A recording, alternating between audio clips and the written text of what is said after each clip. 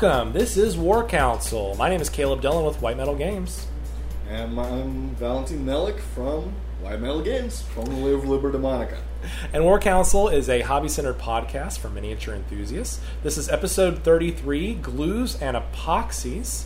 Valentin, Val, as I'm going to call him today, is helping me out with the show today because Philip is on a brief hiatus. His brother was getting married in Northern Virginia, and he is off vacationing with them. I think at the beach right now, right? I think, they're cruising the Virginia beach right now. So he's kind of on a brief break between commissions, and we hope he's enjoying himself. And Val offered to fill in. So Val, for new listeners, you and I met a few months ago, I guess kind of over online maybe. Yeah. And you started doing some subcontract work, and I managed to somehow talk you into moving down here to be a part of the studio. So why don't you give the listeners a little bit, introduce yourself, who you are, that kind of thing. Okay. Well, I already said what my name was. Sure. I've been interested in the hobby and actually predominantly the Warhammer hobby for quite a long time, from about 1998. That's when my first introduction into was almost the end of the second edition. Like almost 20 years. Right. I was never consistently involved in the hobby. You mean you weren't a player, is what you mean? I never played. I played maybe a couple of games when I was just introduced, and there was actually a fantasy game. But I was just grasped by the visuals. It was, it was kind of a kid going into a comic book store. Holy crap! What the hell is this? This is so flipping cool. Sure. And that's what got the ball rolling. And I've enjoyed the hobby, the visuals, the lore. I actually just dwelt into the lore a little while. I was going to say, you do like the lore. I've heard you chat lore quite a bit. Oh yeah, I love it. It's a rich world, or a rich environment. I love the way it is developed. It's not your regular run-of-the-mill Mattel approach. Well, we're going to come up with an IP just to promote toys. Although, ironically, I think they were in talks to sell to Mattel. Games Workshop. I heard that. I heard there's a company that actually either wants to overtake them or already has bought them out. I'm not sure. Might have been Mattel. But I accidentally stumbled upon one book that got me to think and perceive this lore as actually something of a serious Which thing. book was that? It was The Flight of the Eisenstein from the 4 series. You know, that's the first book I read in 40K. Really? Yeah, that's actually really funny.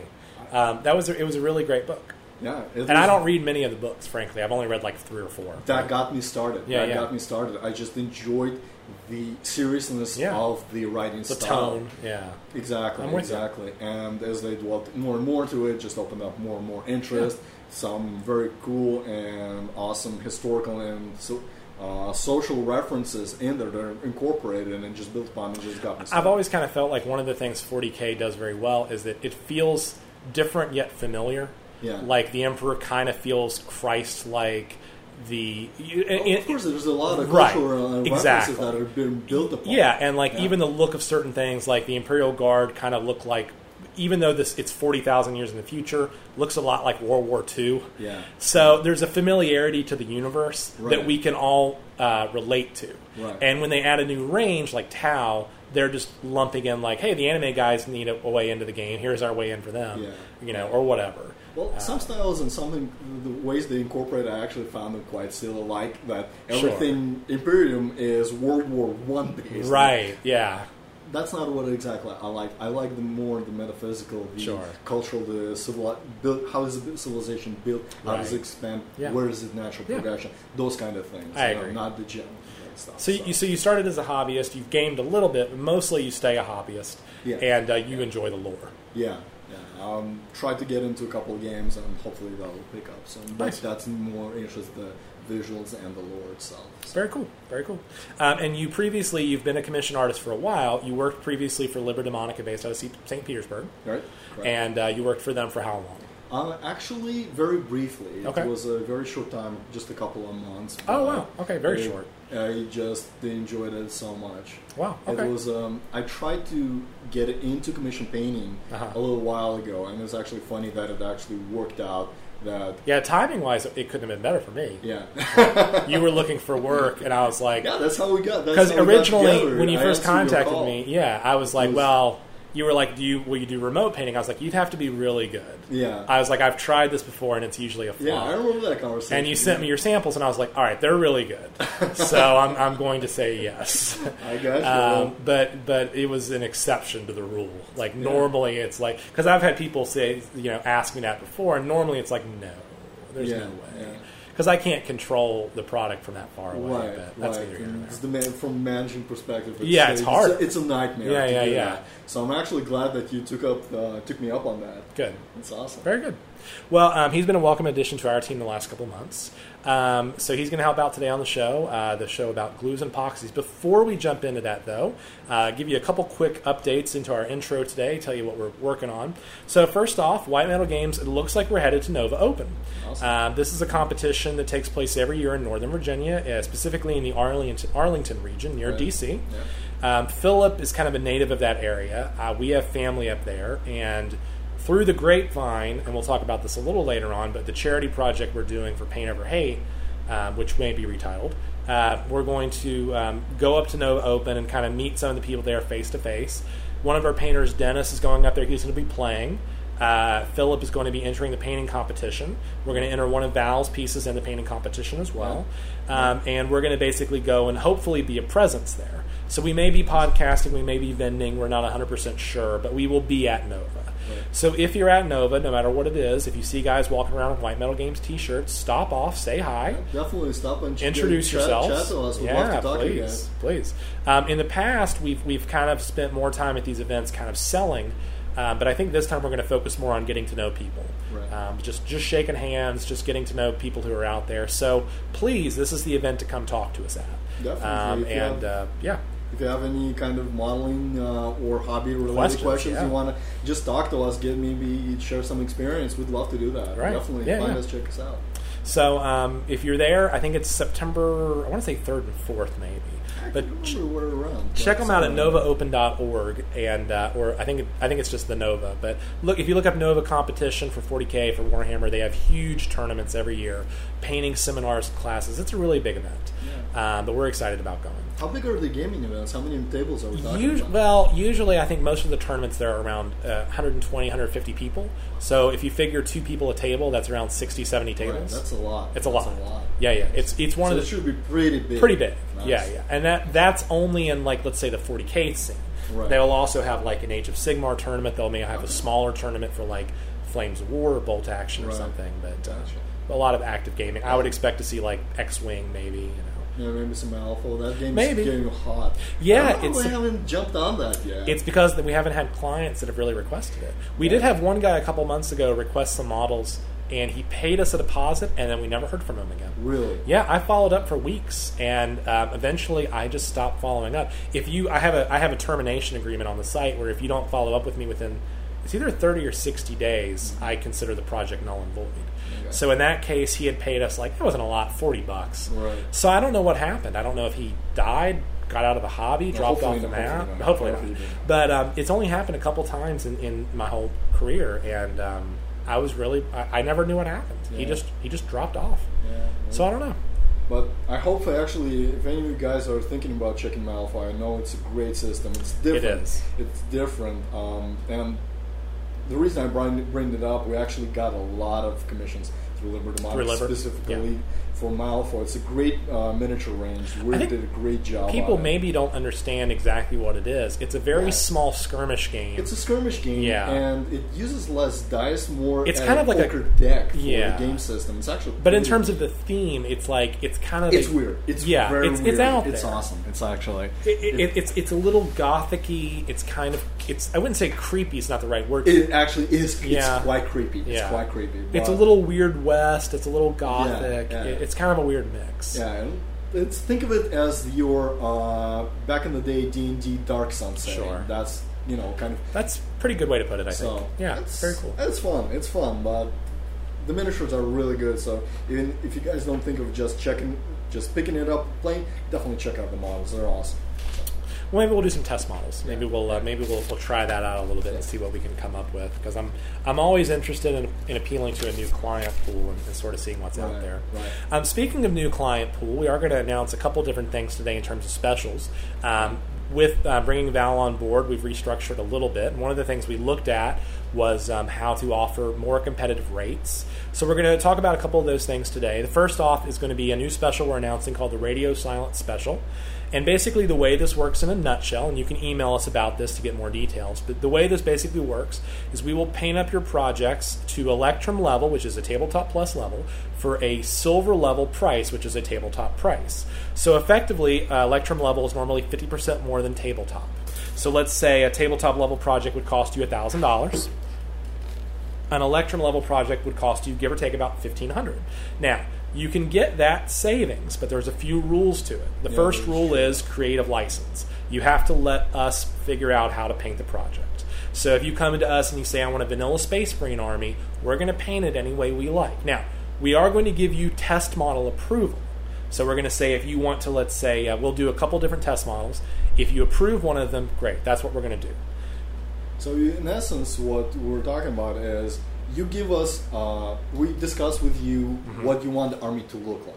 In general, but not specific. The concept, right. You say that I want a red armor marine, a quarter theme, I want the colors to be red and gold, and we'll figure it out. Sure. So that's... But we could make it majority gold with red trim, right. Red with gold trim. Right.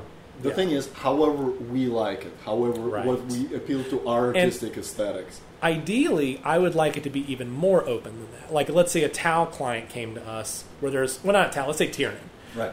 I would love for them to be like, you know what, I want it to be a Tyranid army. I don't care what it looks like. That's perfect. Right. Like, then we get to really get creative. So effectively, what we've learned in the past is that clients generally like to tell us exactly what they want. Right. We're looking for the opposite. We're looking for, guys, blow me away.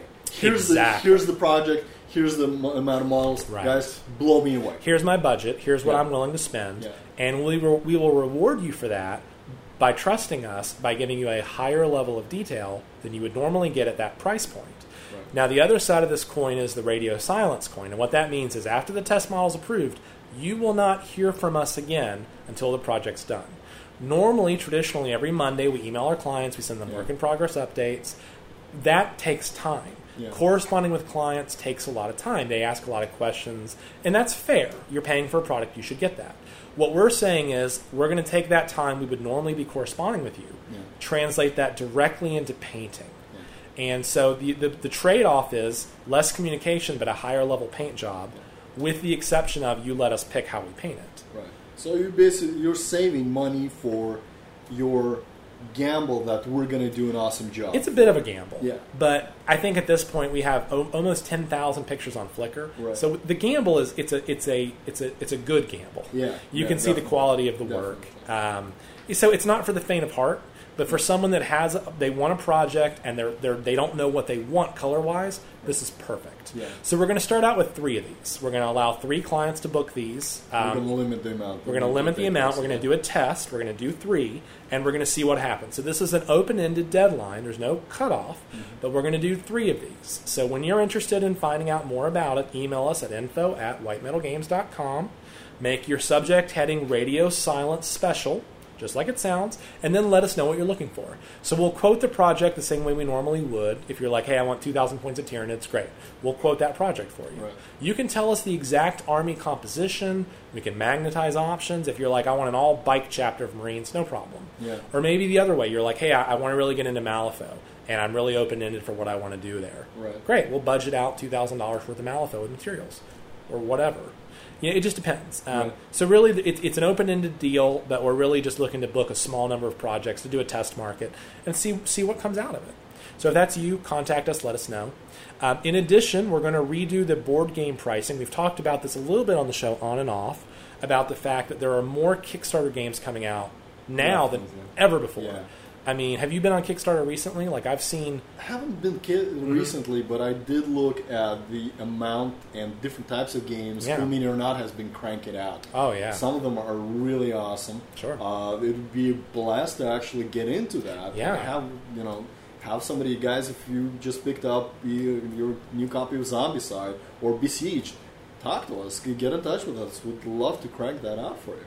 So basically the way we're going to do this is in the past we've had a separate chart for RPG figures and board game figures.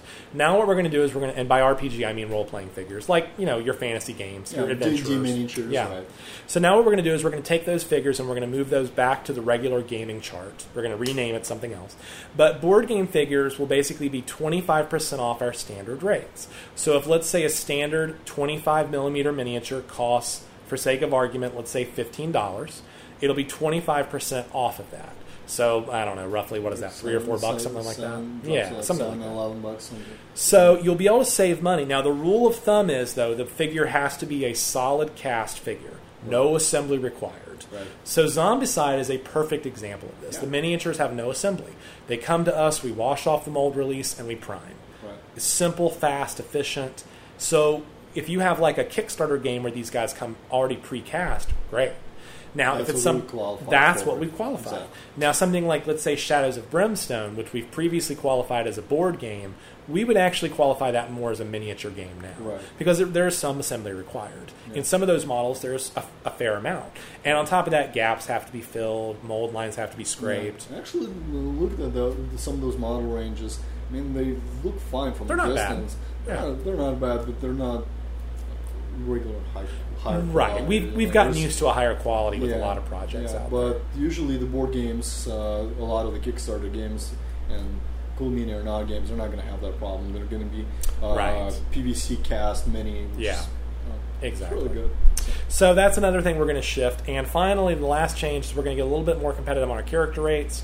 So one of the new things we're going to do is when you order a wargaming project, like let's say a 40K army, a Space Marine army, really any kind of big project, if the characters generally match the color scheme of the army overall, let's say, 80% or better, then we're going to price them 25% off. So we'll put that in context.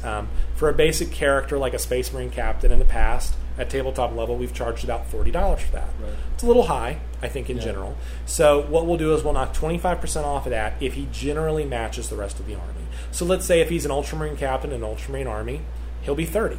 Because really we're using the same color scheme, color palette. Now, where that varies is if you have, let's say, a chaplain or a tech marine or something like that, something that is off color, something that is not exactly the same, then we're going to charge normal. Something that we have to shift our normal production pipeline. Exactly. Let's say, to explain that, when we're, as an example, we're painting the Ultramarines. Sure. We have a certain pipeline that we have structured to maximize efficiency. Right. So let's say we're base coating everything blue, and the captain is going to be the same color. That's we start the same. Now the detail level's higher. Right.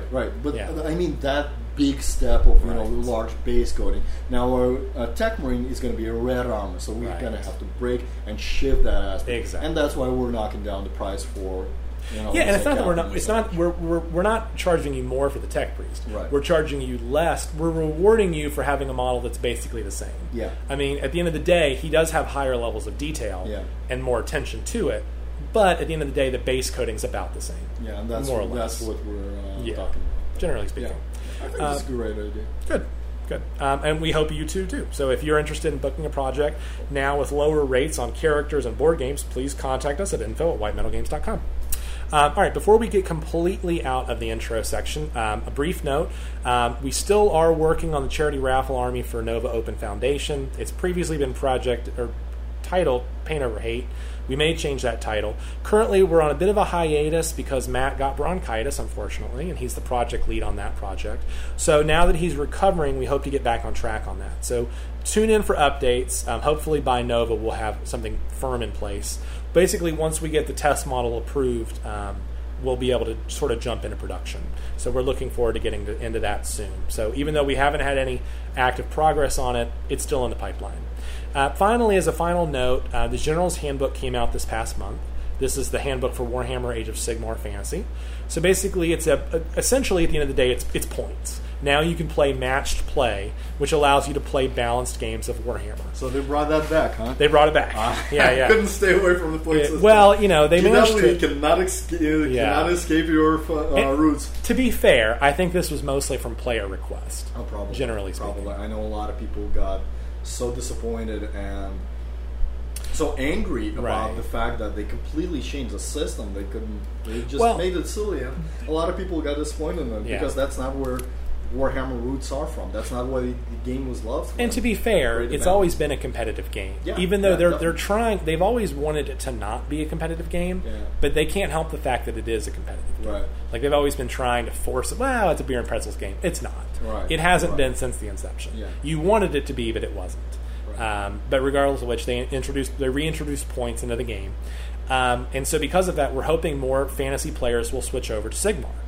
We have a rebasing page on the White Metal site. If you go to Services, down to Basing, you'll find a subpage for rebasing.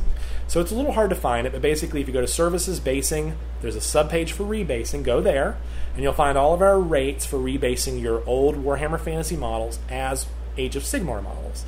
And it's actually pretty price efficient. Like basically we pop them off the old bases, put them on new bases. The price of the new bases are included.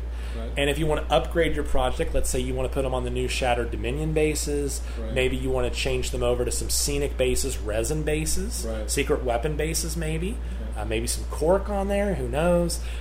We can absolutely help you with that. It's a great opportunity to maybe change the theme of your bases. There you go. Let's say you got tired of having that just slapped on sand color there and you want to have it more of a jungle feel. This is a great opportunity to tackle that, right? Definitely. Change the whole look of your army. Absolutely. Not break your bank. You've already spent thousands on your army. Don't sell it on eBay. Absolutely. Like, let's just rebase it. Like, you can continue playing with it for years. Absolutely.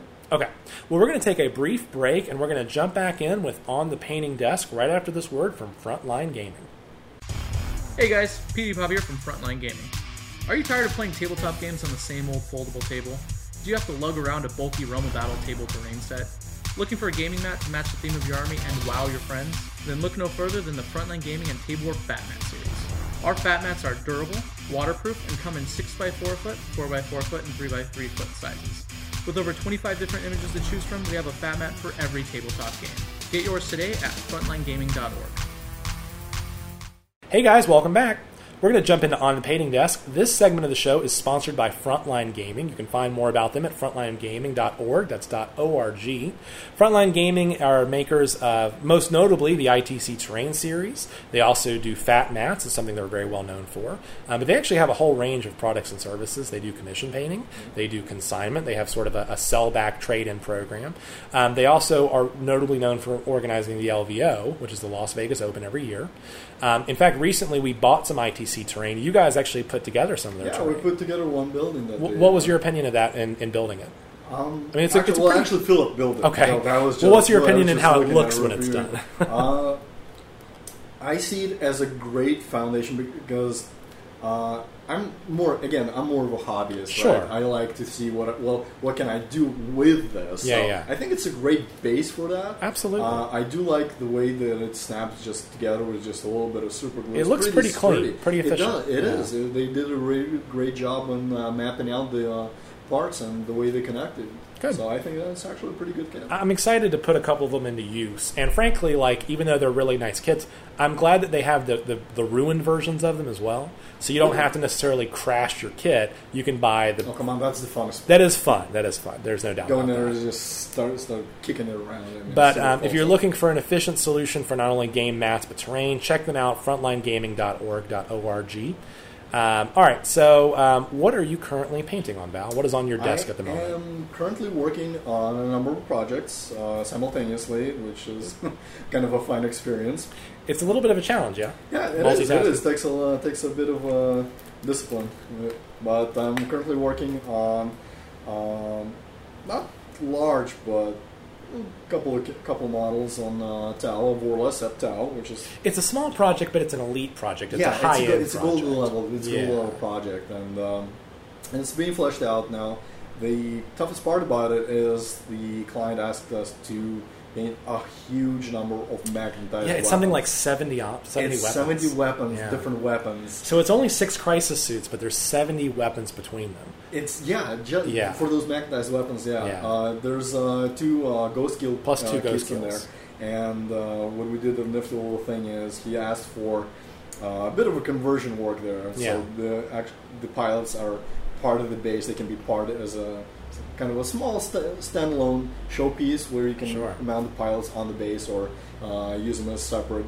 So that's a fun little project. I mean, basically the pilot is detachable, so you can either open the cockpit up and make it look like the pilot is out, or you can close the cockpit. So it's cool. It's a really nice little adjustment there. And I actually made the 2 separate bases for the pilots, so they can be Even part better. of the Ghost Kill base itself. Create that scenic view, kind of a little diorama, or you can pop it off, put him on his own base, and have them separate. I think it's really original. It's a really good example of what you can do with the modularity of that kit. Yeah, because the cockpit is designed to open, so it makes me wonder. They must have had this idea in mind, Not necessarily that. I'm modeling from a hobbyist aspect, right, which is actually really nice. Yeah. I don't think they had the pilot.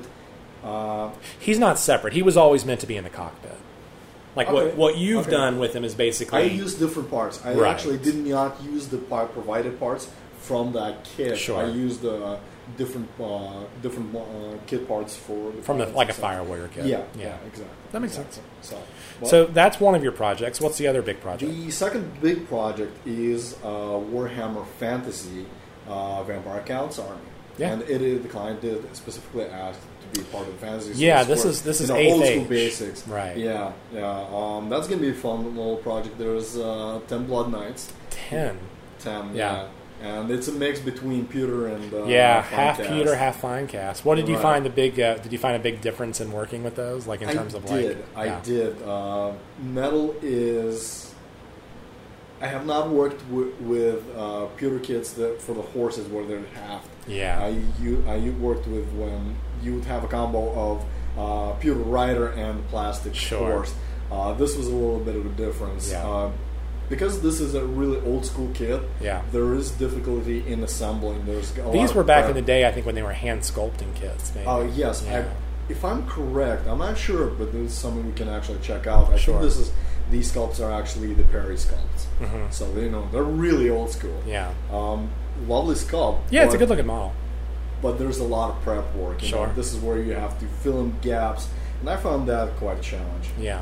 Well, even in addition to that, there's a Coven throne in that project. Right. Yeah. And there's 2 terrain pieces. You've got the mausoleum piece. What do they call that? The Garden of Moor. I actually had a blast painting that sucker. It looks great. It looks awesome. It's got a really nice patina going on all the copper roofing. Yeah. It looks old and creepy. It feels very cold to the look. Yeah. And then you've got kind of a dead forest going on with the other terrain. Right. It's a Citadel wood, but I think you did as a dead wood. Yeah. So it looks great. And it's going to be a little bit of basing tricks and tips in there to make everything tied together. And I know that he specifically asked the setting for both those terrain pieces to be kind of a different theme than the army itself. It is, He wants a snow, kind of the basic guys are on sand, like it's an Undead Legion on sand. Yeah. But then the terrain pieces, he wanted it in a snowy theme. Right. And I didn't ask him why, but we said yes, no problem. Yeah. Well, we don't ask. Surely he's got a good reason for it. Right. And I think that I'm going to definitely do it as the last resort when I have the army completely done. Yeah. Because that's kind of a tricky stage, applying snow. Yeah. There are different techniques to do it. I know people do it differently each, but we'll have to have a flocking podcast at some point I think to talk about how people apply that kind of stuff. Definitely. So if you guys have any opinion, or you want to just share how your experience with working with modeling snow, if you guys want us to talk about that, we'd be happy to. Maybe we could interview the guys from Woodland Scenics. They have a really good. Actually, I have a couple of ideas we might try to get a hold of. There's a couple of people that are really big into the scene, and they're actually terrain making. Caleb and I will talk about that. Maybe we can get those guys in as guests. Yeah, we've done at least one terrain podcast, but I'd love to do another one. And I think it'd be great. There are 2 people in mind that I have. One is a British guy who runs a YouTube channel. There's another American that runs a YouTube channel as well. So great. Try to maybe get a hold of them. So that's something for you guys to keep your eye on. Yeah, at the end of every podcast, we always ask what kind of guests you'd like on. So if you guys want us to do another terrain podcast, just let us know, either through Facebook comments or through messages. You can also leave us a review on iTunes, or just email us at warcouncil@whitemetalgames.com. Let us know what kind of guest you'd like. So we'll be happy to talk about it. Well, like we said, Philip is briefly on hiatus. He's going to have a lot of little RPG projects next month. Jonathan did some scouts for us that you can currently see on the Flickr page in the Ultramarine theme. Dennis is currently working on a Silver Tower project for another client, and this is kind of a sample project. It's not a traditional project in terms of like our leveling system. I guess you'd kind of call it Electrum level. But Dennis's style is pretty different than the rest of ours. So he kind of does things a little differently. But I'm excited to see how that comes out. Yeah. For me, you mentioned multitasking. I'm wrapping up the Stormcast project, which started small but grew to mammoth scale. Right. There's 3 dragons in it, 14...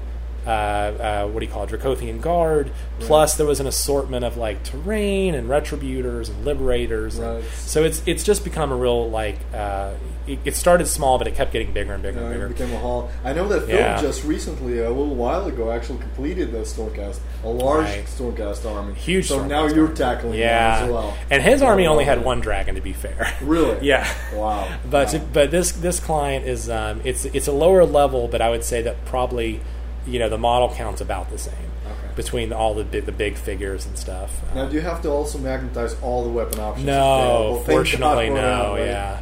Now, Philip got a lot of practice with magnetizing the models, the Dracothians. And to be fair, they actually magnetize pretty well. Right. Their stance is all the same, so basically you magnetize at the wrist and call it a day. Right.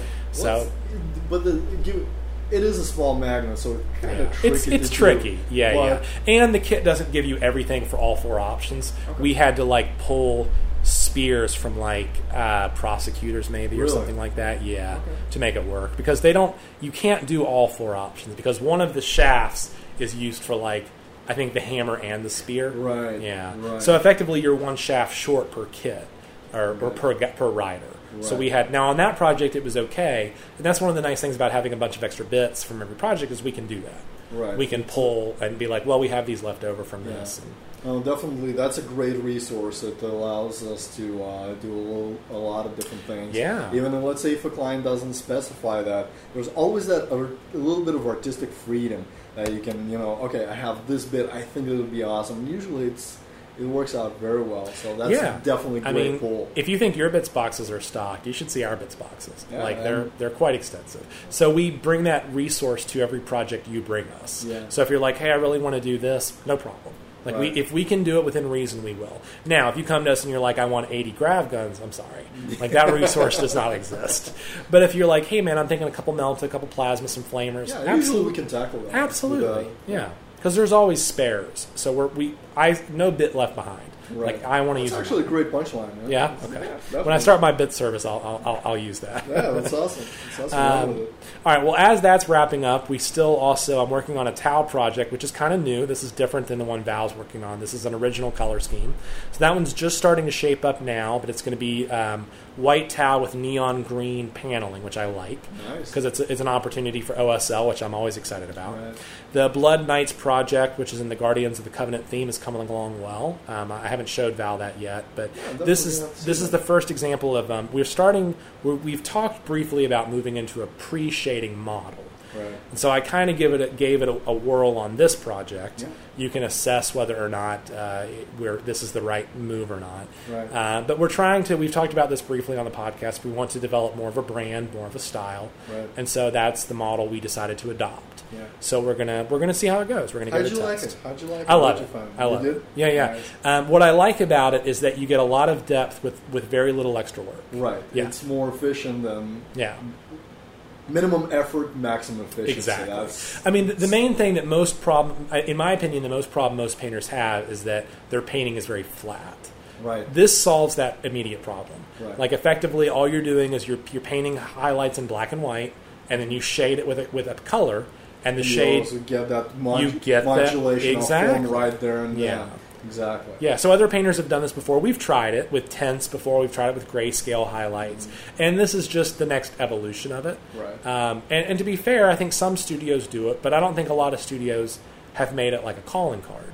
Right. I would say that Den of Imagination kind of does it. Well, to be fair, a lot of their highlights are pretty natural. Haven't. If you take a look at what's available, what different artists do, Americans usually, for some reason, picked up more on the Blanchitsu, where style that was developed by John Blanchett, one of the artists that drove the driving factor for the visual style of the Warhammer, specifically 40K setting. Yeah. And like the heavy metal style? No, not exactly the heavy metal. Heavy metal built upon that. They refined it, sure, if you will, where you have, you apply a flat coat, then you modulate it with either shading or highlighting as a next step. You appreciate system was you blend on the base coat as opposed to blending at the base coat. Right, exactly. More European high-level painters, everybody appreciates. Like if you look at the artist Banshee, that's what he bases his painting style on. Yeah, and I think that's actually it's a step up. Now, a lot of artists will highlight with like an airbrush, or they'll shade with an airbrush, but it's a little different than a pre-shade. Definitely, yeah. It's a way to. It's a next step. Exactly. It's not something you can just. Now you can add to that. You could pre-shade a model and still highlight it, that's or what still I mean. shade down. Yeah, exactly. That's what I mean. Yeah. But you also, it's a way to. It's a quick reference. Okay, this is where it's going. If I need to adjust it, then when I already have the base coat applied, that's when you adjust. Exactly. It's I don't know. I love that style. That's usually how I work. And we're going to take that and we're going to run with it and we're going to see where it goes. So look for that shift over the next year. We're hoping to shift into that. Yeah, we'll do it softly. We'll do it softly. We won't do a hammer strike. Yeah. So. Because in that way, because here's the thing, some of our clients are like, I wanted you to paint it like the box. Okay, the pre-shading model won't apply there, but we don't want to lose those clients. Definitely. But we also want to elevate our painting style. So what we're hoping is to kind of keep our old clients happy, but also gravitate to a new client pool, maybe that want a higher level of shading. Right. And we're hoping that we find them. All right. So keep an eye out on that. Keep with us, and you should see the transition. In addition to the Tau project and the Blood Knight project, I just finished up a skiff for Gorka Morka for one client. We're getting a lot of these Orky requests these days, which are a lot of fun. We've got a looted Arachnarok coming up. That's going to basically count as we're going to count it as either a looted wagon or a battle wagon or a big mech, depending on what they want to use it for in game. Right. Or a mega. I forget what they call that thing. Mega Dread. Okay. Anyway, so we're getting more and more of those kind of custom requests, which I really like. We just did some custom archers for a guy who we're not painting them. They're going out to Brandon at GMM. Okay. So he's going to be painting those. Nice. But the client requested that we build them. And Brandon was cool with that. Because originally I was like, well, are we cutting into his budget? If Brandon wants to build them, he can do it. Yeah. But Brandon was like, no, let them do it. So I'm curious to see how he paints them up. I'd love to see what he does with them. So. Now, here's the question for you. You really enjoy the converting part of the hobby. Yeah. That's what you it's my bread and butter. Right. Yeah. So that's actually pretty cool. Kind of turns into a co-op with GMM. Yeah. And you guys already, Philip and you already have interviewed. We talked with him on a podcast. Yeah. So we have a relationship with him. Nice. Now, speaking with Brandon, it's very clear that we have different business mentalities. Right. But that's okay. He's a great painter. He provides a great service. And I'm honored to see what he'll do with the models I built. Yeah. I know that he'll do a better job than I could have. And I'm very excited to see what he does with it. Yeah, that'll be great to see how it turns out. I like that. I like when artists combine their talents. Yeah. Kind of a co-op is a good way to put it. Right. In addition to that, I'm also working on a Sicker Invenator from Forge World for a Space Wolf client. That one kind of came out at eBay. That was a small and simple project that'll be showing up soon. Nice. And we've got a few Reaper Demons coming up for a repeat client. So lots of different stuff on our work desk right now. Look for all of those updates in the pictures from this podcast when this airs on Bell. But in addition to that, check out all of our work at whitemetalgames.com. Go to gallery. That'll take you right to our Flickr gallery. There's over 10,000 photos on it right now. Right. And they're sorted by albums, by themes, by artist. So really there's no excuse not to find what you're looking for. Search by tag. And also check us out on Instagram. We're doing a little bit of these kind of sneak and tease updates. Yeah. You can also see what's going on there. Check it out. Definitely. Well, we're going to take a brief break, and then we'll jump back in with our rotating segment on Services Spotlight, and we'll be right back after this brief word. If you're interested in advertising on War Council, let us know. We can be reached at warcouncil@whitemetalgames.com. Rates are extremely competitive, but there are limited slots available, so please contact us soon. Hey guys, welcome back. We're going to jump into our service spotlight tonight. We're going to briefly talk about our LED page. So LEDs, for people who don't know, stands for light emitting diode. And basically, it's the little glowy lights you sometimes see on models. People have started to experiment with this in the past. Right. You saw this on dioramas in the past quite a bit, like Christmas dioramas, that kind of thing. Yeah.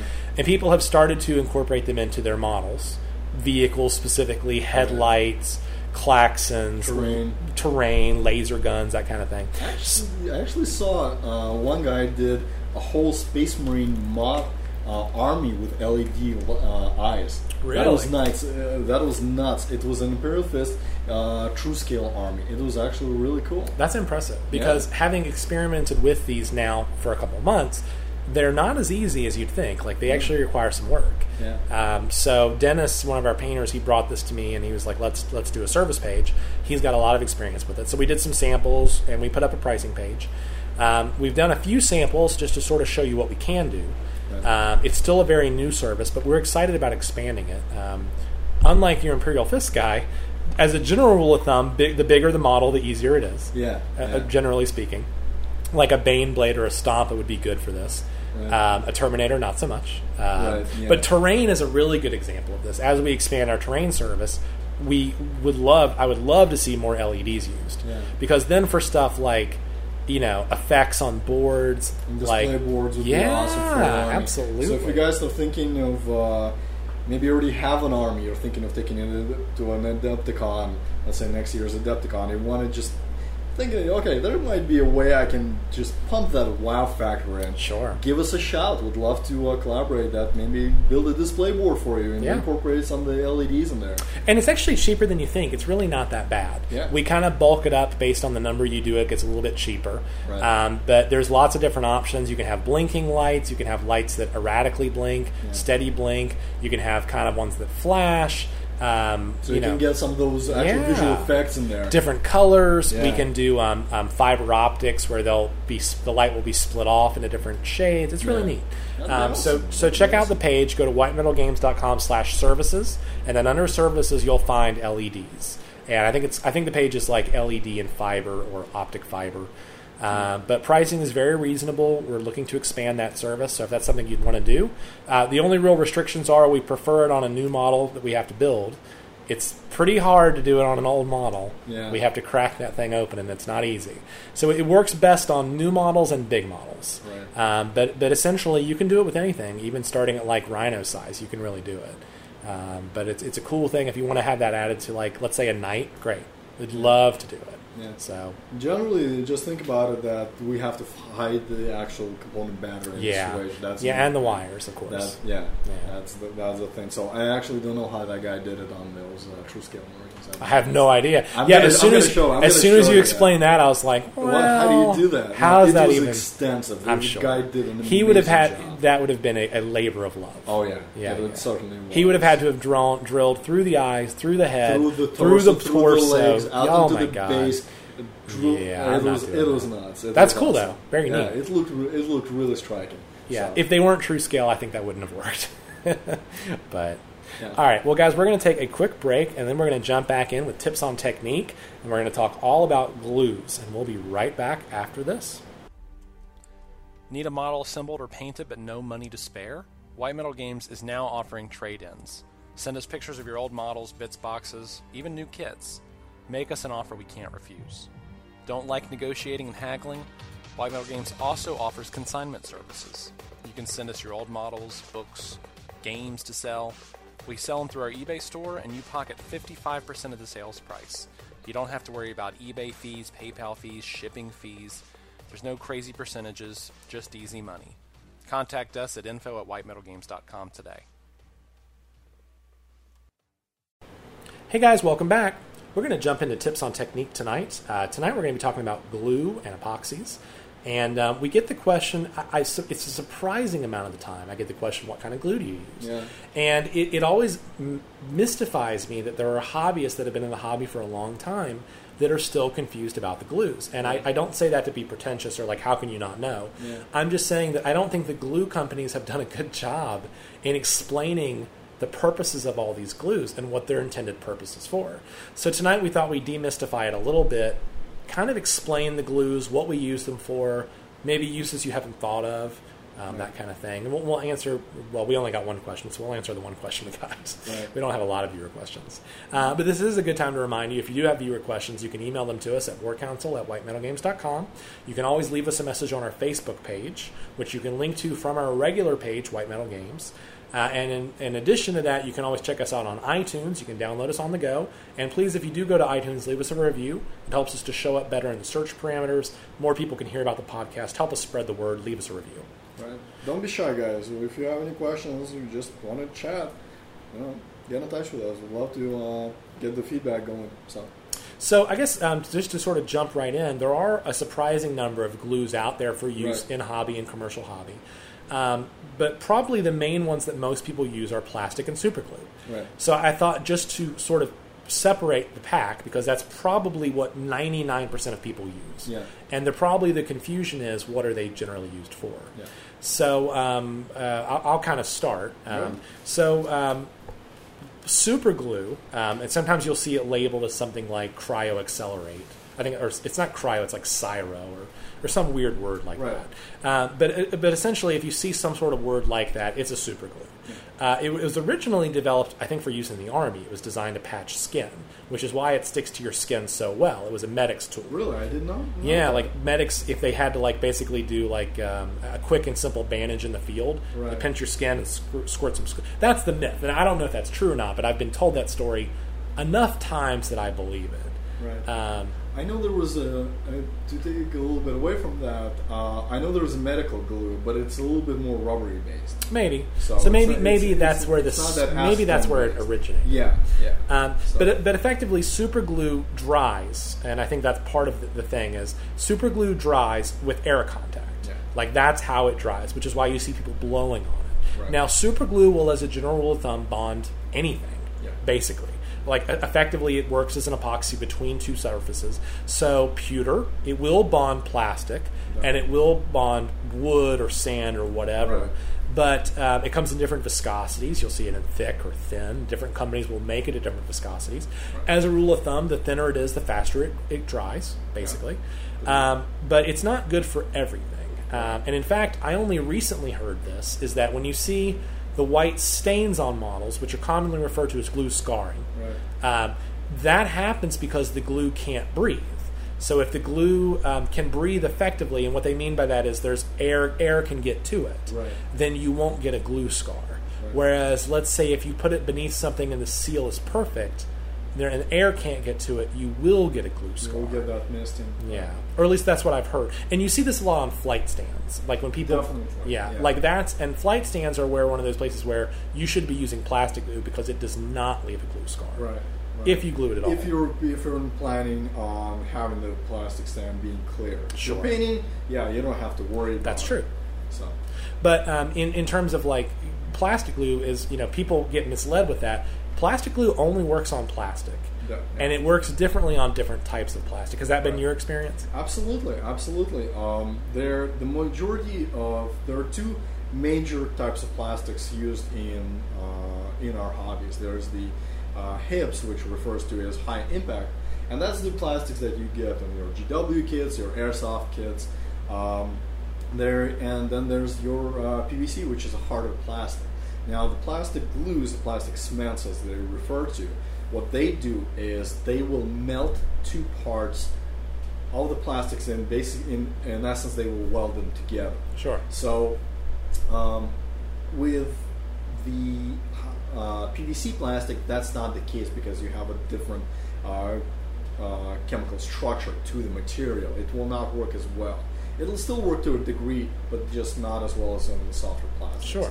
And in actuality, some people do prefer to stick to one type of product. Like I see a lot of people, even professional and commercial artists, use just specifically super glue for everything. Sure. I do not agree with that logic. I think there's a dedicated tool for a dedicated material. Well, and to be fair, plastic glue, which is often referred to as plastic cement or plastic weld, it really what it does is it actually melts the plastic. Right. So they bond. Yeah. So as opposed to super glue, which is more like just the joints that are together. It's still a brittle joint. Right. Now on pewter, you also pin it, so it does create a stronger joint.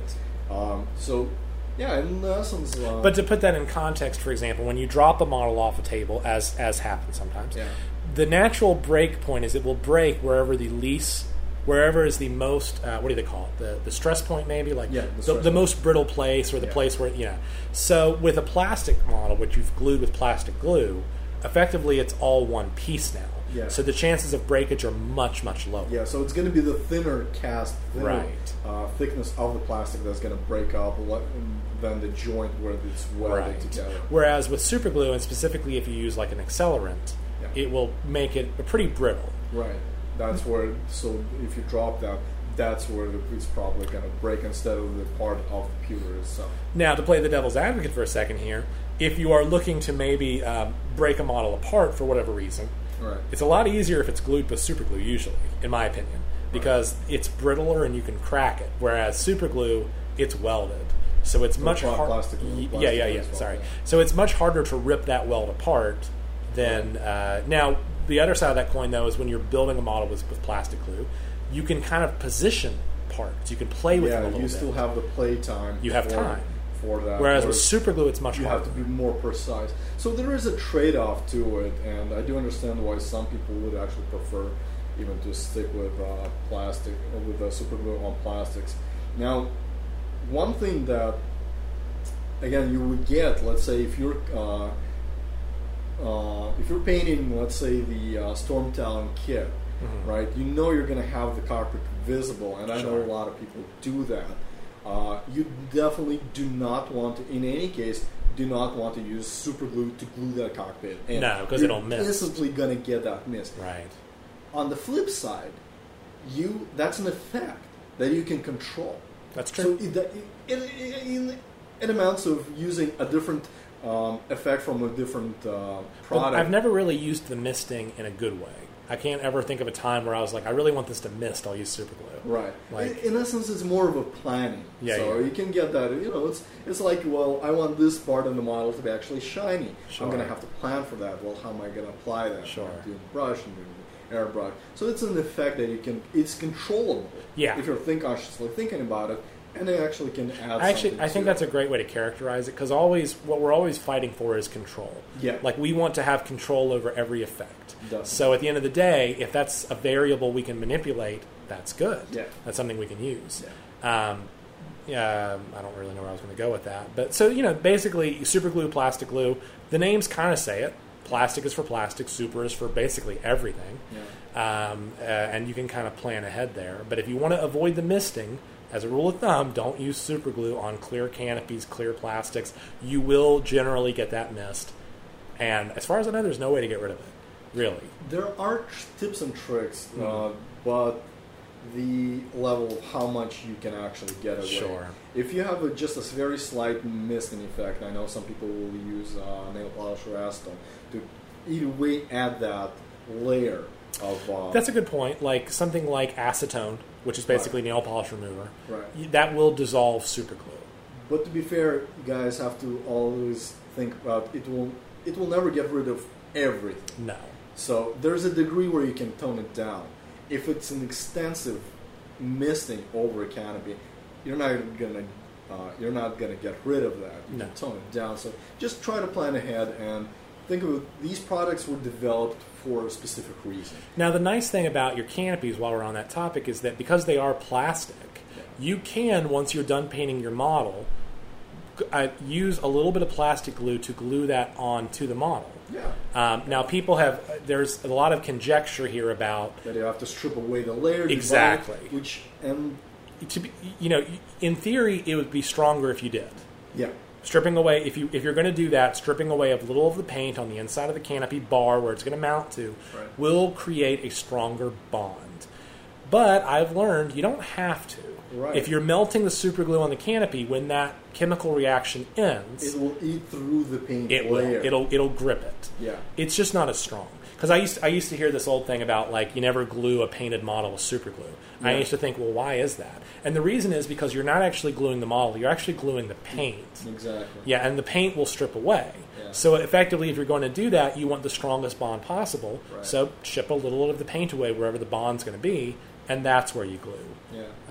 I know there was actually a lot of painting styles developed through that, and exactly for that sake of argument, well, some people will fully assemble the miniature. Sure. Exactly for that part. Well, I can't get a strong bond with plastic glue. And again, as Caleb just said, it's not necessarily true. If the plastic glues, plastic cement will eat through the paint layer. Because here's the thing: the paint is partially plastic. Like, I mean, it's I can't remember what the term is. It's in actuality, acrylic is resin medium, right? And that's exactly what a plastic is derivative of. It's a resin gum base. It's not as strong as a direct connection to connection. No, but you're right. Like, it's still the same material. Exactly. It's just a derivative of that. So sure, exactly. Okay, so before we move on completely, when you do, we just mentioned this with acetone. Here's a quick pro tip. If you have a lot of glue on your tip of your super glue bottle, don't chip it away with a clipper, don't chip it away with a knife. Instead, soak it in acetone, which is basically a chemical that is used to remove stuff. Your wife probably uses it for nail polish remover. So steal a bottle of hers, soak your stuff in it, and then afterwards, what I do is I keep it in a jar, because it will dry out on air contact. Acetone is designed to dry in air. Yeah. So close your bottle up, keep it airtight. Don't put it in a plastic cup. It'll eat through that. It has to be glass. So like an old spaghetti jar maybe or something like that. Wash it out well. And be sure it's airtight. But then I just do that. I'm always soaking my super glue tips.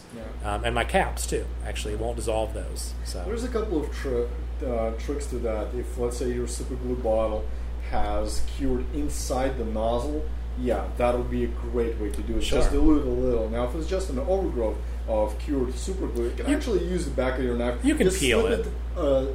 Don't cut through the bottle. Sure. Just peel it through the side of it. Right. Usually cap it off. Obviously, be careful. Definitely. But the point is that we see that a lot where the bottles clog up. Yeah. So it's a nice way to sort of chip it off. But definitely. Now, while it's still on the subject, the way plastic glues will also clog up. That's true. Usually, there's a great glue is the Testors Plastic Cement, and for the finer modeling, they have a nozzle tip, like a metal nozzle tip for finer, more controlled application. Yeah, and those things will clog up. They do. A great tip for getting that unclogged: take a lighter, just heat that thing in. Squeeze the bottle so it pushes the air out, so it's actually not suctioning the flame inside. Right, you don't want to blow up the bottle. Yeah. Well, it won't blow up; it just will have a reaction. It just burns it up. Yeah, but what that will do is it will push those vapors and the clog through that, and it will actually melt it out, and you can continue working. So that's great. On the Testors bottle specifically, they also include a small rod with every box too. Yeah, but people throw those away. Those things get lost. They do. If you're not trying to throw it away, they get lost. But if you keep one on I keep a couple on my desk because of that. Because you're right, the fire solution does work. Another solution I've heard is that if you just take the needle on the bottle, the applicator, and flip it over, and what I mean by that is pull it out of the bottle and then put it back in, the plastic glue on that end of the bottle will now eat the clog. So it's slower, but it does work. I actually like to keep that thing secured because otherwise, if you do that enough times, it's hard. Once you can get actually spills from that joint. It's not the preferred solution, but it is an option out there. If people are like, because what I don't want to have happen is a bunch of 12-year-olds go home and start burning their plastic, and they tell their mom, the guys at War Council said to do this. We didn't. We're telling you there are safer ways to unclog it, but fire is an option. That's again, guys, you always want to be responsible with your materials and the way you handle them. So this is a responsible way to handle it. So please be careful. I get the question a lot, and now that we jump into, we're doing more and more resin models, and specifically a lot of companies now, Privateer Press, they mix their kits. You get metal and plastic. A lot of people ask me, what do I use for resin, like Forge World resins? Right. What do I use for fine cast? How do I mix metal and plastic models together? So for all of those, I use super glue. And people have said they've had trouble with that, and I understand that. I have heard one alternate solution that I thought was pretty great, but it's a little trickier. And this particular artist, what he does is he mixes a small amount of resin. Actual resin. And he actually uses resin to bond resin. Right. So in this case, for example, let's say you're joining together two parts that fit together perfectly. He'll mix together a small amount of a fast-curing resin, like a 5-minute set. Now, he'll mix it together, and he'll apply it, dab it on like a glue. He'll hold the part together. It'll cure in roughly 5 minutes. He doesn't have to hold it the whole time. Right. He just has to secure it. Tack it in. Exactly, tack it in. Right. And what happens is it's sort of like plastic glue. The resin will harden. It will literally bond to the other resins. Exactly. And it effectively is a stronger way to do it. Now, the downside of that is most people don't have resin in their painting arsenal. Yeah. And if you don't use resin, it's not hard to use it, but most hobbyists wouldn't really understand. It's tricky. Resin. Plus, there's a lot of waste. You only have so much of a window to use it. Well, that can actually calculate. Yeah. To be fair, that you can actually control how much you mix. It's tricky to get that. It's the same amount of planning how much green stuff am I going to mix together. Sure. It's the same thing. It's a great way, especially if you're working on your larger miniatures. Sure. So let's say, given Forge World as an example, because let's be frank, Forge World is probably the biggest amount of kits, resin kits, that is on the market. I would say so. So it's predominant there. On big kits, let's say a Thunderhawk. Sure. When you're going into gluing that wing to the hull, you have a small point of contact, surface area. Right. And you want the strongest bond. Obviously, you're going to pin it. Sure. But super glue is never going to hold that in place. Not alone. No. It will secure it even if you have it pinned. As soon as you bump it or nudge it, it's going to break. It's flying off on its own direction. Now, for that, obviously, you do want a better bonding agent, and here resin is a great way. Sure. And again, to be fair, this is on large kits. This is definitely on large kits. So it's more for an advanced model. Like a big model, like exactly. a Titan or a Knight or something like that. But you wouldn't use it on, let's say, a fine cast character that's 28 millimeter. There's no point. It's not enough. It's not needed. You don't need that joint to be that strong. And again, fine cast is probably going to snap in half before that joint. In any case. Sure. So it is a great way of doing it. It does take more discipline and planning and how much you mix and application. And obviously, you want to wear a respirator. Right. Working with resin vapor is extremely toxic. You never want to do that. Sure. Even if you're working outside, let's say outside, you're doing this outside, you're still going to be inhaling that vapor. Somebody that has never dealt with resin, either casting or work with it, it's gonna hit your sinuses straight away, and you never want to do that because what you're actually doing is it's actually going to cause a chemical burn to your sinuses and soft tissue. Yeah, we've often joked about if painters could, they have a limited lifespan because of all the chemicals we breathe in. Oh yeah. Now, obviously, you're not dealing with commercial volumes and quantities. Also, as a side note on resin, if you are going to use resin, be sure to put down some sort of drop cloth or something, because anything it dries on, it will bond to. Yeah. I had to scrape it off my cement floor a few weeks ago because I found some spills, and I was like, I had a pickaxe out, and I was scraping it like a miner. That thing is not easy to get off. It bonds well. It's a strong bond. So, all right. So let's move into some of the less common glues we see out there. Two-part epoxies. These are glues that you actually mix together, normally in equal parts. One is a hardener, one is the main filler, as they say. And when you put them together, they have a chemical reaction, and then they normally cure slowly. Traditionally, I've seen these used for everything. I mean, really, green stuff is basically a physical version of this, not a liquid version, but a material. It's not liquid. It's what? Nicotine. Yeah. So. Basically, I've seen these before. I've used them on some things. The bond they create is very strong, no doubt. Here's a couple of the cons. You have to hold it or lock it in such a way that it will cure. Yeah. So you may need a vise. You may need a big stack of books that you can kind of arrange it on. Yeah. It will drip. It will drip out slowly, so you have to be careful of drippage. So it's not the perfect solution. Right. But I will say the bond is quite strong. I've used it on Forge World models, resin models, and I've been very pleased with the strength of the bond. Yeah.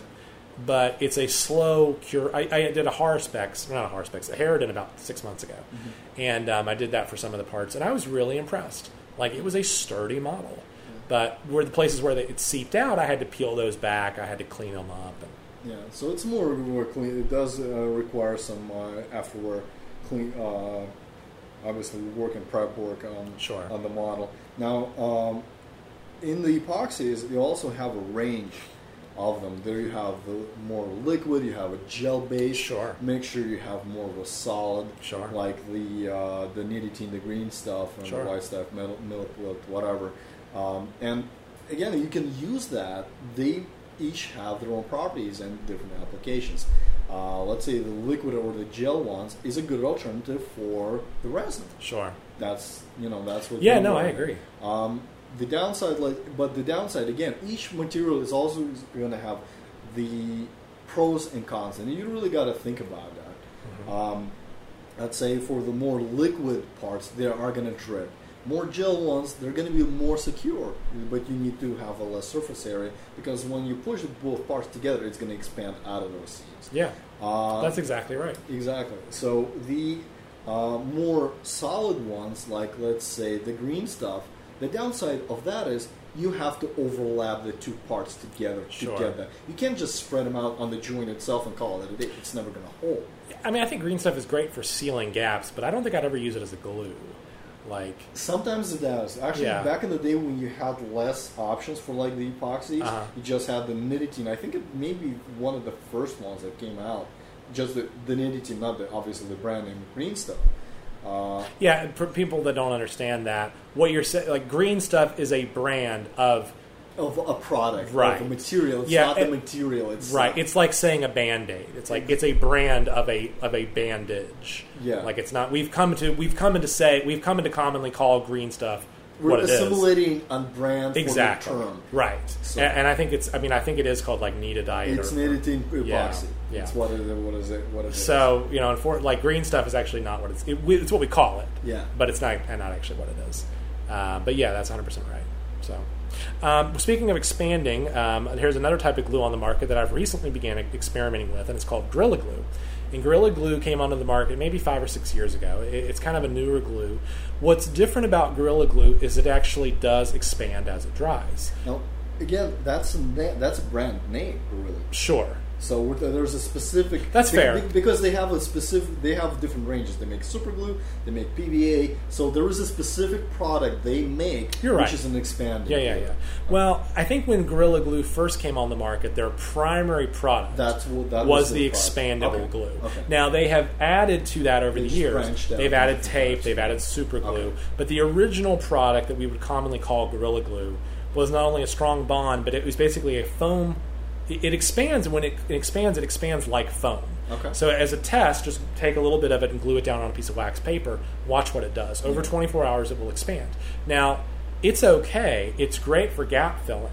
But what it's not good for is models, because as it expands, it will actually push parts away from each other. Okay. So it does the opposite of what you want it to do. Whereas super glue shrinks and contracts, this stuff expands and presses out. Now, is there a use for it? Absolutely. People have started experimenting with stuff like effects, if they want to make drool, puddles, blood, whatever. Lots of uses for it. Not necessarily gluing models, though. Right. Now, let me ask you: you've worked with this stuff? I have. You've dabbled into the product test and such. What kind of finish does it give? It's a shiny, kind of high gloss finish, and it's got a very tight texture in the same way that like expanding foam, if you've ever used expanding foam like to insulate something, it has that sort of chitin's the wrong word, but like almost like an exterior finish, like it's like hard, like you could tap on it. Okay, it's like that. But it's not like it doesn't. It's like a shell. It's not porous like the expanding foam. Not at all. So it's completely smooth. Yes. It gives a completely smooth surface. Is it clear or is it opaque? It's opaque and it's kind of like a brown, cloudy color. Okay. So it's the color. It is actually the color. The glue always is that color. Mm-hmm. So it just maintains the color property. Yes. Okay, it doesn't shed. Exactly. Okay. Whereas PVA glue, for example, dries clear. Dry clear. Right. Yeah. Exactly. Gotcha. Speaking of PVA glue, people commonly associate PVA glue. So I looked it up the other day because I never knew what PVA stood for. Polyvinyl acetate. There you go.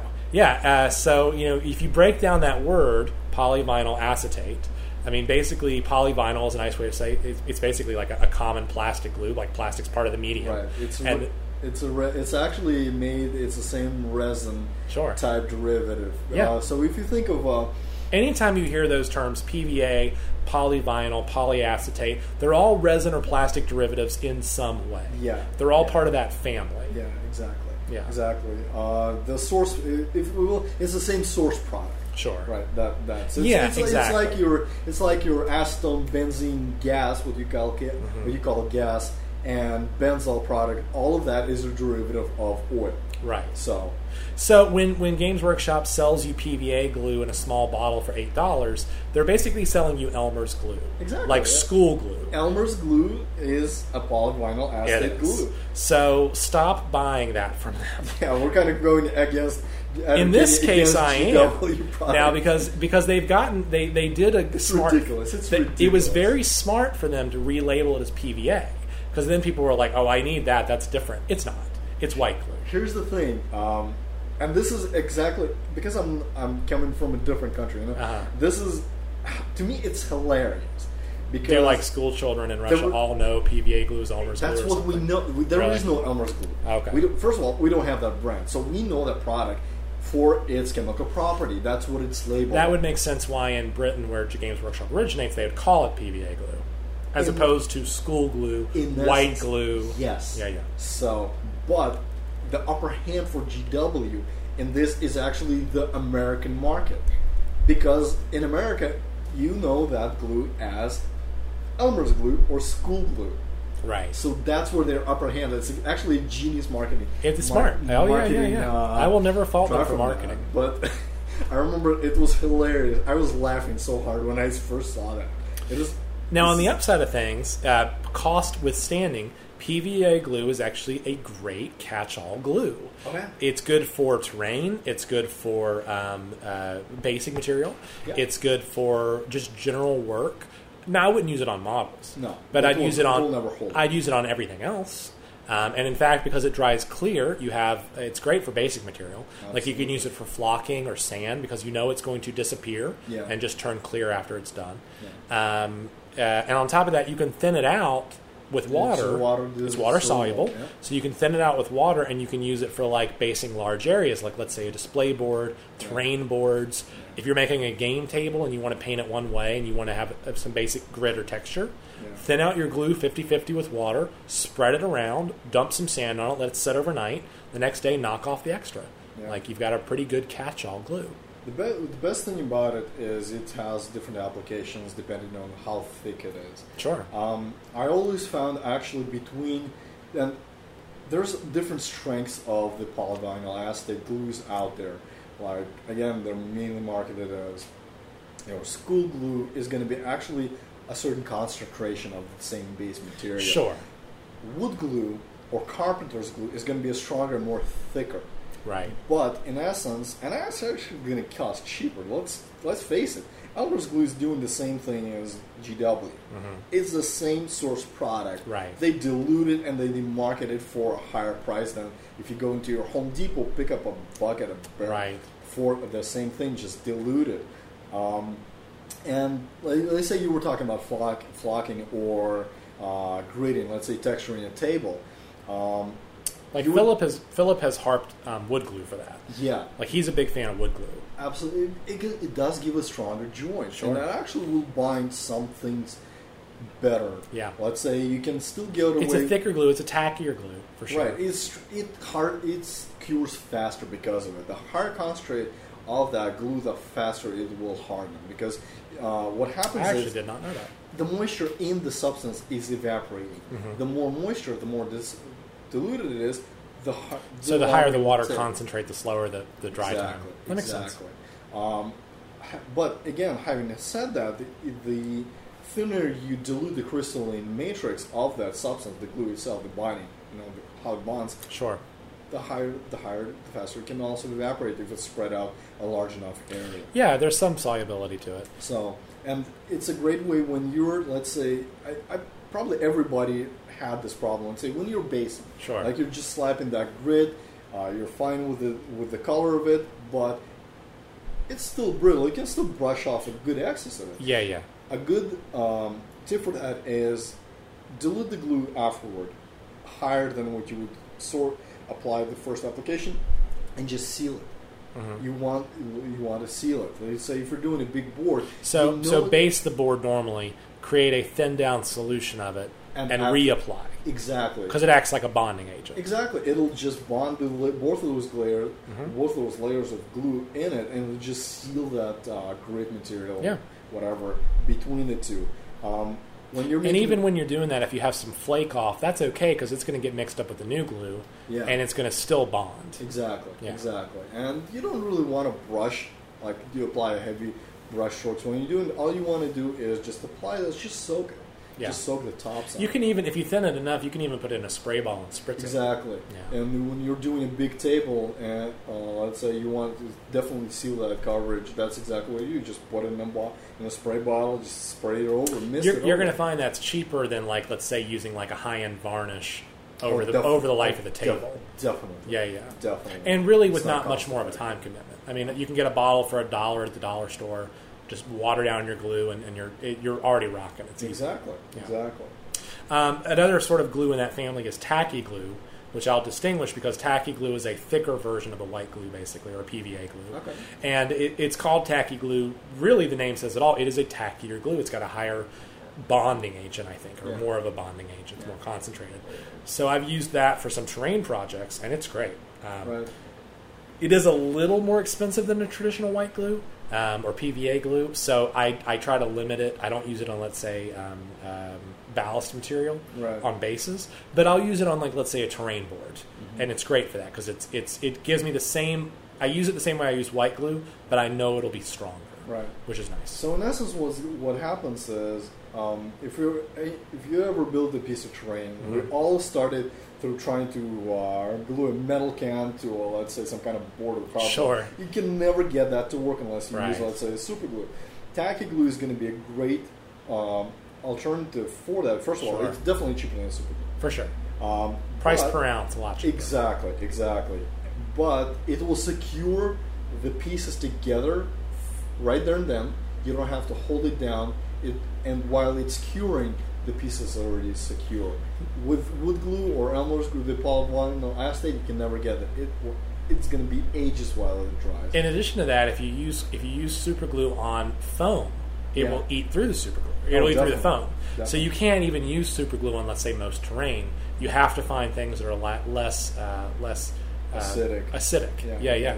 Because I learned that lesson the hard way the first time. Yeah. I super glued something to a hill. Came back the next day. I was like, "What are all these holes in the hill?" Yeah, they all sucked down. Some tired, high foot. Yeah. Spit some on and now, while you're building terrain, while we're getting into that, there are lots of other glues on the market that people don't commonly think about because they're not marketable for the miniature companies. Yeah. Something like hot glue is a really good example. Oh yeah, I love that material. Matt at Titan Terrain Studio swears by it. And I started using it more and more. And basically what hot glue is it's a glue stick that you heat and you compress it through kind of the equivalent of a soldering iron, basically. Yeah.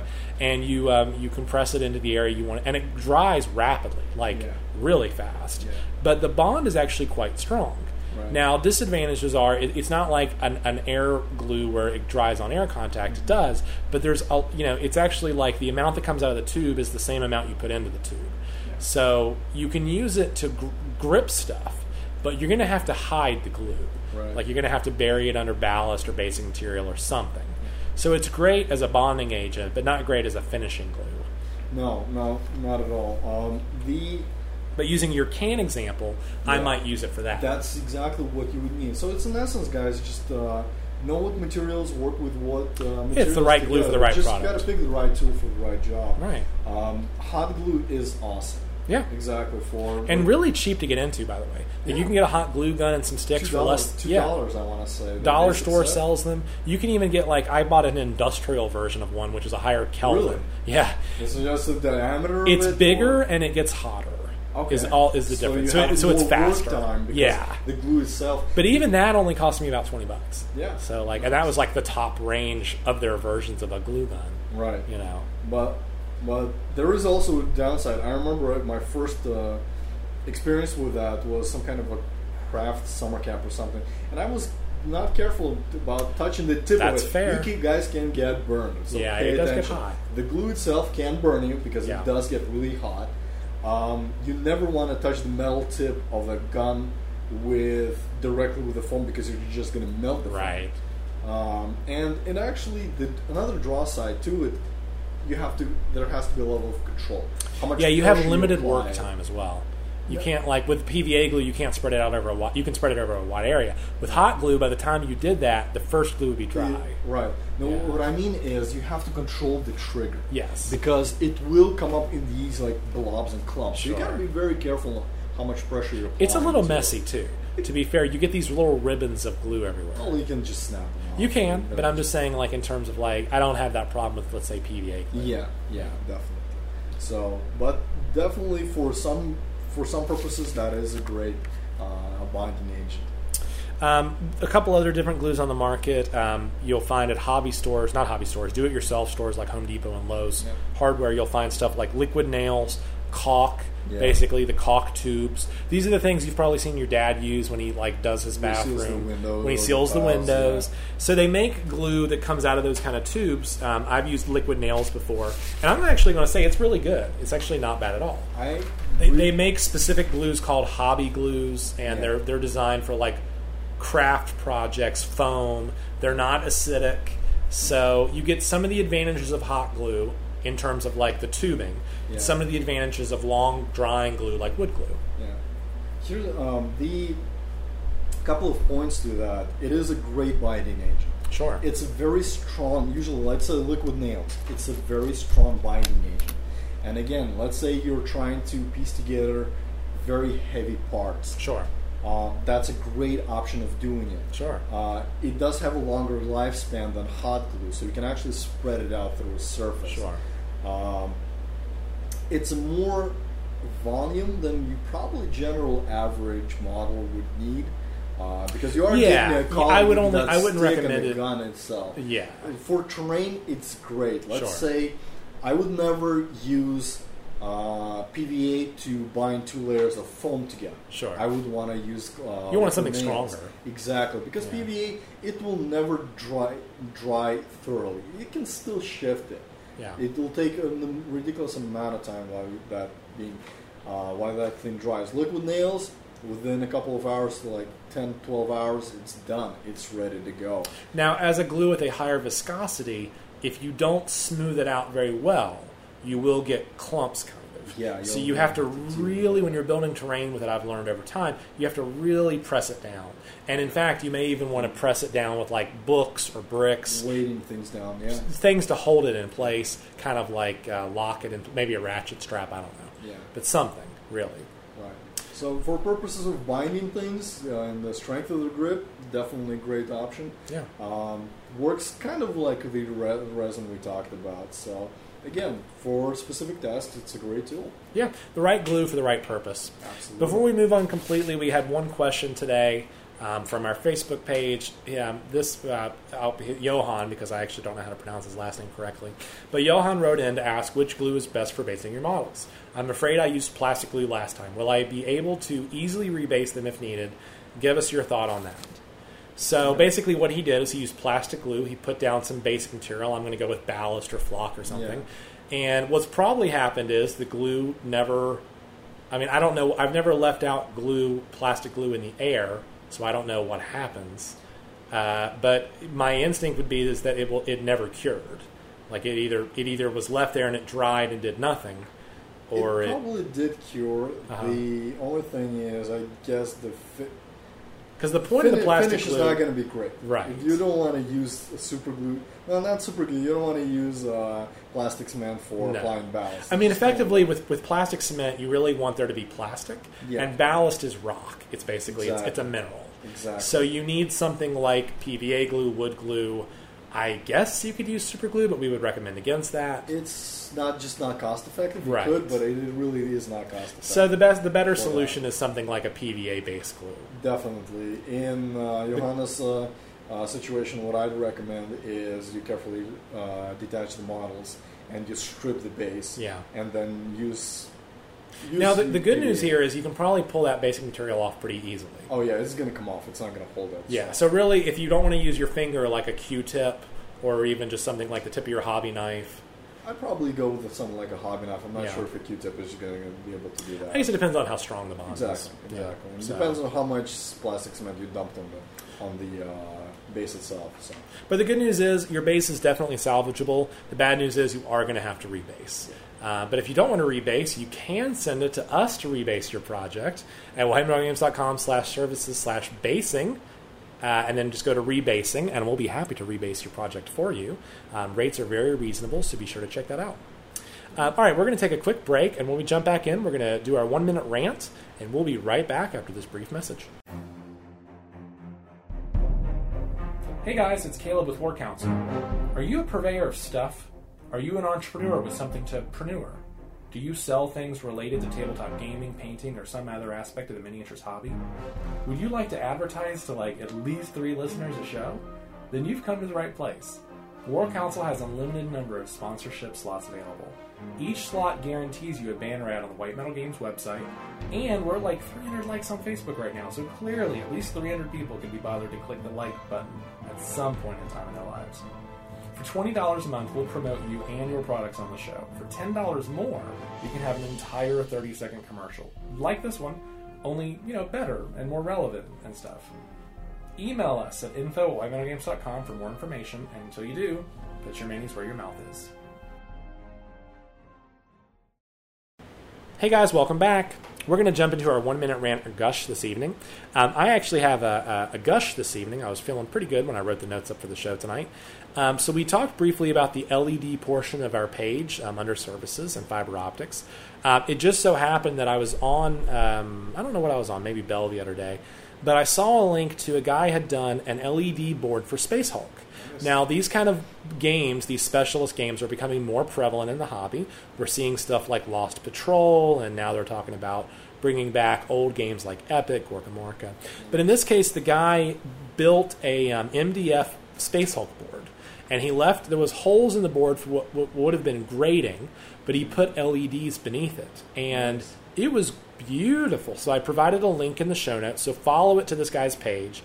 I think he's a terrain builder mostly, but he just did a really good job with it, and it was a really effective use of LEDs because environmentally it feels right for this old ship. That would be great. Yeah, and it was a really nice way to quickly elevate the terrain without a lot of work, not a lot of money. Yeah. That's the kind of stuff we could definitely do with a terrain project. You have so much room to hide batteries and wires. Absolutely. So it's perfect, especially Space Hulk or the Zone Mortals boards. Yeah. There's just enough thickness there. There's enough room to navigate laying the wiring. Actually, probably, I think you could get away without even hiding the wiring. You could probably hide it in plain sight into the project itself. We've talked about that before. Are there ways to hide wires in plain sight? And there are. Effectively on an orc model or something where you expect big wires, or a knight where you want those big wires hanging out. You can. Absolutely. But it kind of takes a little bit of craftsmanship planning, but I definitely would like to see that. Yeah.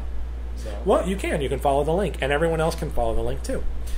So if you guys are interested, check that out. I'm guessing that Val does not have a rant or gush for us this evening because it's his first time. Yeah, I'm going to ease myself into it. We're going to give him a pass. Yeah, definitely. All right, well, we're going to take a quick break, and we're going to jump in with our outro, and we'll be right back after this brief word. Are you a tabletop quality painter in the Raleigh area with 10 hours or more a week to spare? Have you ever thought about becoming a commissioned painter before, but you weren't sure it was right for you? White Metal Games is looking for talented painters in the Raleigh area to join our studio team. You're paid by the job, not by the hour, so you can paint at your own pace. Send us pictures of your painted models to info@whitemetalgames.com, and we just might be interested in speaking with you. Put your minis where your mouth is. Hey guys, welcome back. All right, that takes us into our outro. We are out of here for the week. Next time on the podcast, our plan is to talk about magnets and magnetization. Now, that could change. We would like to have another guest on the show, so if you guys are interested, please reach out to us. Let us know who you'd like to be on the show. You can message us on our Facebook page. You can also message us at warcouncil@whitemetalgames.com or info@whitemetalgames.com. Send us a message in your email there. Let us know who you'd like to have on the show. Pablo from Frontline is always recommending guests. In fact, the last guest we had on the show from the Faux Apocalypse, he was recommended by Pablo. So we absolutely listen to you guys' suggestions. But if we don't have a good suggestion, we will be doing magnets and magnetization. Definitely a great subject. Actually, it got pretty big within a couple of years. A lot of hobbyists are jumping into the ability of getting maximum out of their kits. If they're spending so much on kits, they're looking for more versatility. Definitely. That's a very big subject. So. And really, with plastics being the common kit now, it's more efficient than ever. It's more efficient. It's easier to do that. Yeah, magnetizing pewter and resin is hard because of the weight. Exactly. But plastic is so light that it's very easy. It can hold, so that's definitely a real good subject in my opinion. We're going to give you a couple of tips and tricks how to magnetize better. How to keep your polarity right, how to make your best use out of things. Exactly. If you're working on a large project, there are tips and tricks. So definitely tune in for next time. Definitely. Look out for that. But for this week, my name is Caleb Dillon with White Metal Games. My name is Valentin Malik with White Metal Games as well. And until next time, put your minis where your mouth is.